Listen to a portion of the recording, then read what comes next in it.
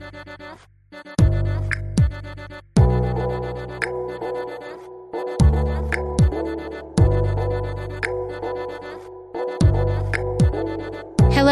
thanks for stopping by Liberty for Her, where we unpack one woman's entrepreneurial journey to help another woman launch her own.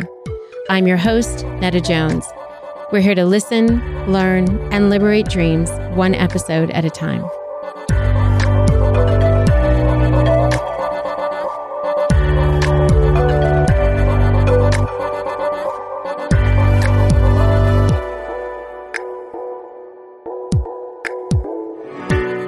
Well, hello there, Liberty listeners. Welcome to the 5th episode in our 6-part mini-series, all about launching.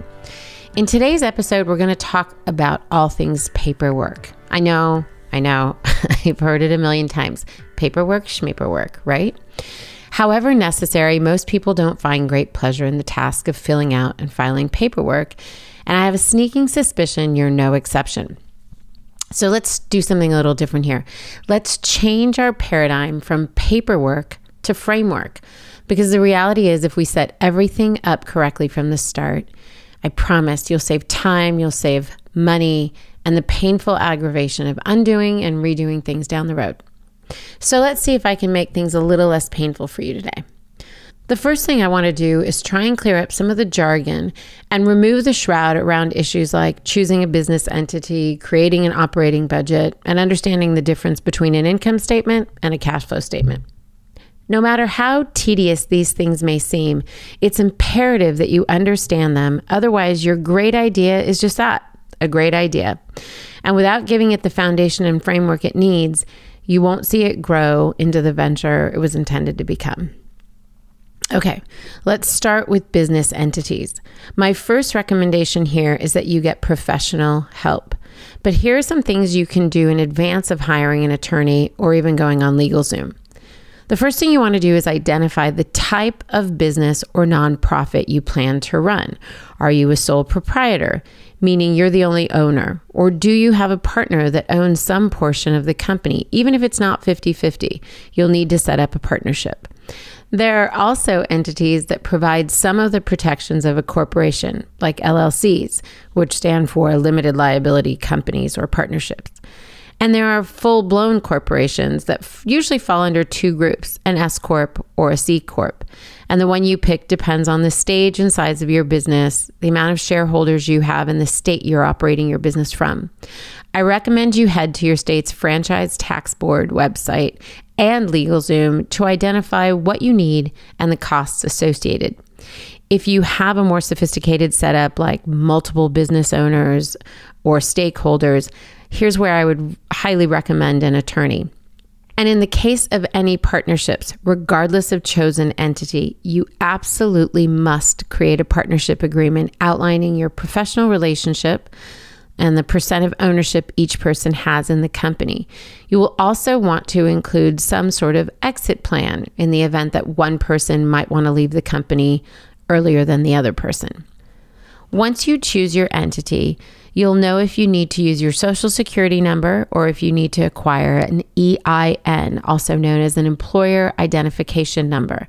Now, if you have employees, you will need to have an EIN. An EIN is just like a social security number, but for your business instead of you. You'll need this number to open a bank account and to file your taxes.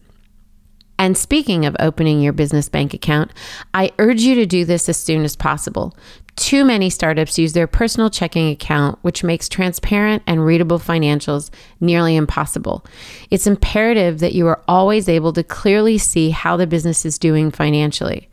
When opening that account, you should first register for a DBA, or doing business as. Until you have your legal business entity and name, this will suffice. This will also allow you to open the account in that name, have checks printed in that name, and even maybe business cards in that name. It'll give your venture the credibility it deserves. Another way you can use a DBA down the road is, let's say your corporation's name is something like Jones LLC, but you want the company name, the customer-facing name, to be Jones Pizzeria. A DBA will allow you to do that. You will also want to know if your venture requires permits, licenses, or any special designations. For example, if you're planning to operate a not-for-profit organization, and remember, just because your venture may have a social impact, it doesn't mean you're automatically a nonprofit. But if in fact you are, then you have to apply for a 501c3 to get the proper tax exemption you need for your charity or foundation. You will also need to make sure your company is registered with the state. It's not just about making sure the URL is available or the social media handle is available. You'll actually want to register your company name so that no one else can use that name. Now, maybe you're thinking about opening a spa or a restaurant. You'll need a permit for the area that you provide that service and a license to provide it.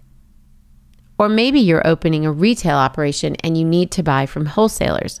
You'll need a reseller's or resale license for that. Your state franchise website, your city's SBA, Small Business Administration office, your Chamber of Commerce, and the SCORE offices near you are all great resources for you to learn more about where to go to obtain what you need to start and operate your venture. Now, another thing I want you to consider is insurance. Do you need to cover employees or customers that maybe could slip and fall in your workspace? Are you doing events that require temporary insurance for a conference or a pop-up? Are you running an operation that could be subject to malpractice? This is another opportunity to ask an expert, preferably a business insurance expert that you trust. The last thing I want to mention in this section is tax prep. Make sure you are clear on the relationship with freelancers or part-time contract workers. You will need to report the money you paid them so you can file your taxes and they can file theirs. A conversation with an accountant in advance of hiring is always a good idea. Then you'll know how to hire and pay for help based on best practices for your business's needs.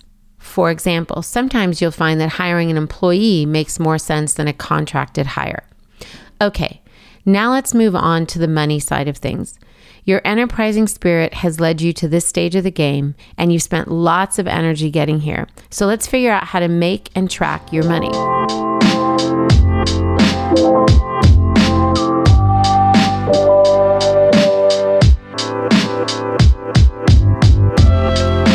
It's a matter of time before a lot of people, wholesalers, leasers, employees, to name a few, will want a piece of that pie.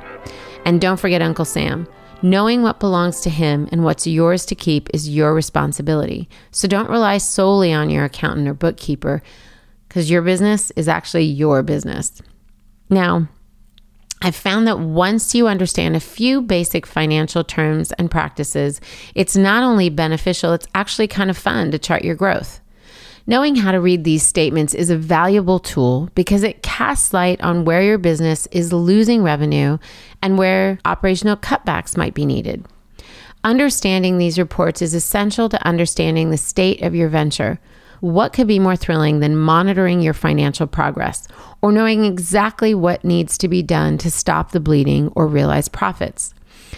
We've heard the saying, ignorance is bliss, but trust me, in this case, ignorance is not bliss. When it comes to your finances, shrugging your shoulders and saying, I don't like numbers, just postpones your financial demise or your financial success. You'll also need to understand how to create and read budgets and financial statements that give you a snapshot of the state of your business. A sales report at the end of the week will not let you know if you've made money. It just lets you know how much you've collected that week. I can't tell you how many times a founder has told me they are selling tons of product but have nothing to show for it, and they're not sure why. Remember, revenue is not profit. Conversely, I've seen people sell fewer items but thrive because they understand their numbers and they can clearly see how to keep their costs low and create meaningful margins. Okay, I've given you enough of a reality check. Let's try and tackle a few of the things we've talked about. All right. First of all, cash is your best friend. You'll need it for growth in good times, and you'll need it to keep afloat in bad times. You'll never want to be caught without it. So before you start spending, you'll need to put together a plan that budgets what you need to spend to start the business and what you need to spend to run the business. These two budgets are called a startup budget and an operating budget. The startup budget is everything you need to get your company off the ground. The operating budget is the monthly cost of running the company. When creating a startup budget, you'll be looking at one-time costs. For example, the one-time percentage you pay a realtor when they found your ideal location, or the cost of hiring a graphic designer to come up with your logo, your website design, and your brand palette, maybe even your business card stationery, or the one-time cost of signage outside your store, or your legal business setup fees. Then there are your operating costs, like the monthly rent, reprinting business cards, or updating your website with new product, or keeping that electric sign lit by paying your monthly utility bill, and of course, any ongoing legal or accounting fees. These are just a few items. Here's a quick list of items to consider when creating a startup budget. One-time accounting and legal setup, furniture, cash register, computers, your beginning inventory, any renovations for a physical space, maybe an architect, an engineer, or an interior designer is needed. One-time building permits, fixtures, special equipment you'll need for a kitchen, a yoga studio, a salon, a spa. You get the picture. Now, conversely, your operating budget includes expenses that repeat monthly or annually.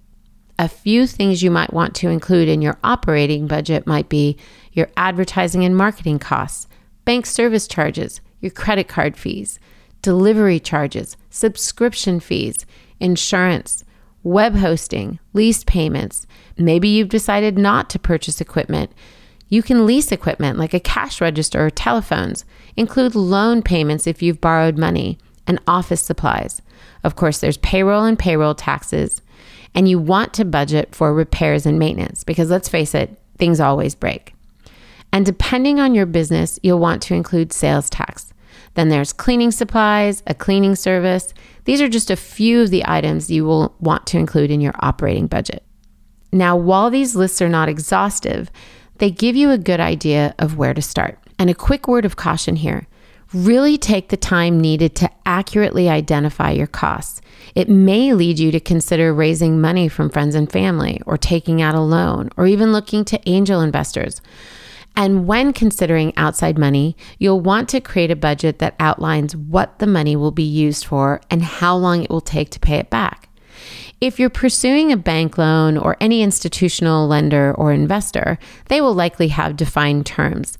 But when you're going after friends and family, or even smaller angel investors, they'll want to see a plan for what the money will be used for and how long you'll want to hang on to it before they see a return on their investment, plus, of course, interest. Here's a quick example of what I'm talking about. Let's say you're going to open a coffee shop with home delivery. You know you're going to need a delivery van, and let's say that's $20,000. You're going to need kitchen equipment, that's $10,000. Additional startup costs are $5,000. You know your operating expenses are $8,000. Remodeling the shop is $12,000. And then hiring an architect and an engineer to help lay out the physical space is an additional $5,000. That brings your total to $60,000. Now you want to outline the various sources that will contribute to that $60,000. So let's say your personal savings accounts for $10,000, and maybe you've got a line of credit for an additional $20,000. That totals $30,000. So now you're looking to raise an additional $30,000 from private investors. You'll want to calculate how much money you plan to make each month in your business. Let's say you've landed on 100 cups of coffee a day at $6 per cup. That's $600 a day for an average of 30 days, which comes to $18,000 a month. Then you take the operating expenses out of that, which leaves you $10,000 because you need those operating dollars month after month. Now look at how long it will take you to pay back your line of credit, your investors, and even your personal loan. This is a very, very simplified look at how to get both the amount you need and the timeline to pay it back, but I think it's a super helpful tool. Again, keep in mind you are also paying interest and bank fees, so you'll need to build in those percentages. Now let's move on to cash flow. You've likely heard the term tossed around, especially among entrepreneurs. The reason is because it determines a company's financial mobility. Think of it this way. If someone is house rich, they own a big old mansion, but they have no cash to furnish it, they're cash poor. And the same applies to a business. Although the house rich person may have equity, it takes cash to decorate that house, not equity. Cash is more important to a company's growth. It determines what the company can afford to do on a day-to-day basis. Remember, cash flow is determined simply by taking cash receipts and subtracting them from cash payments over a given period of time. Here's a quick example of how important cash flow is. Let's take two companies that have experienced record growth. The latter company did not keep up with collecting its accounts receivable, that's the money owed to them, and while they had money in the pipeline, they had no cold hard cash to run the business. The first company had the cash to pay its bills on time. They didn't accrue any interest or late fees and therefore reduced their accounts payable or money owed. It's not rocket science, but companies actually fail because of bad cash management.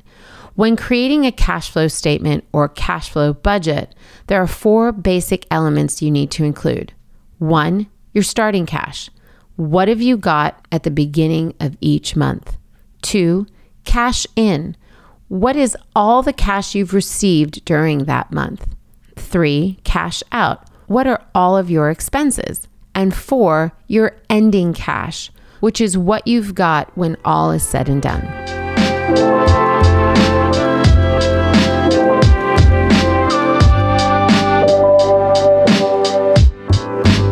Okay, hang in there. I know it's a lot. There are 2 more financials I want to talk about, a balance sheet and a P&L or income statement. This will be quick, I promise. A balance sheet is a document that gives you a summary of your assets, your liabilities, and your net worth at any given point in time. The reason it's called a balance sheet is because it literally balances what your business is worth, what it owes, and what it owns. There's actually a formula here. It's assets minus liabilities equals equity. And you can use the word equity or net worth in the same way here. For example, let's say that you purchased an industrial sewing machine for your business for $1,500.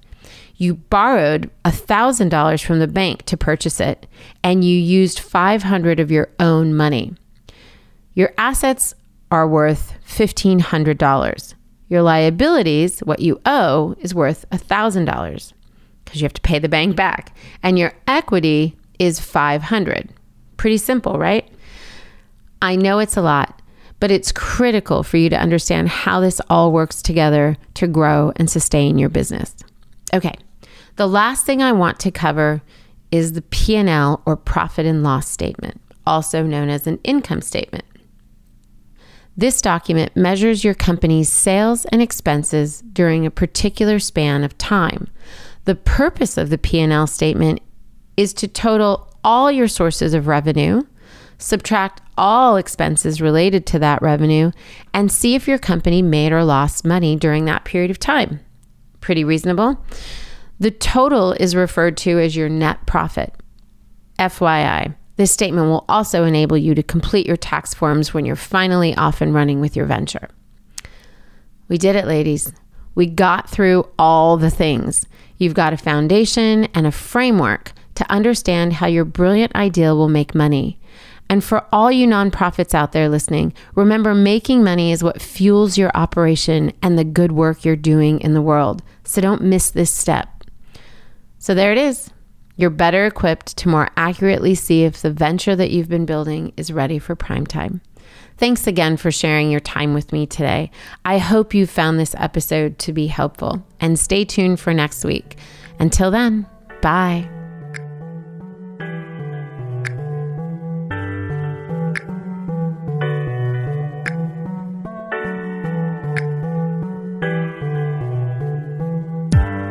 Liberty for Her is broadcast on all platforms: Apple Podcast, Spotify, Stitcher, Google Podcast, and more.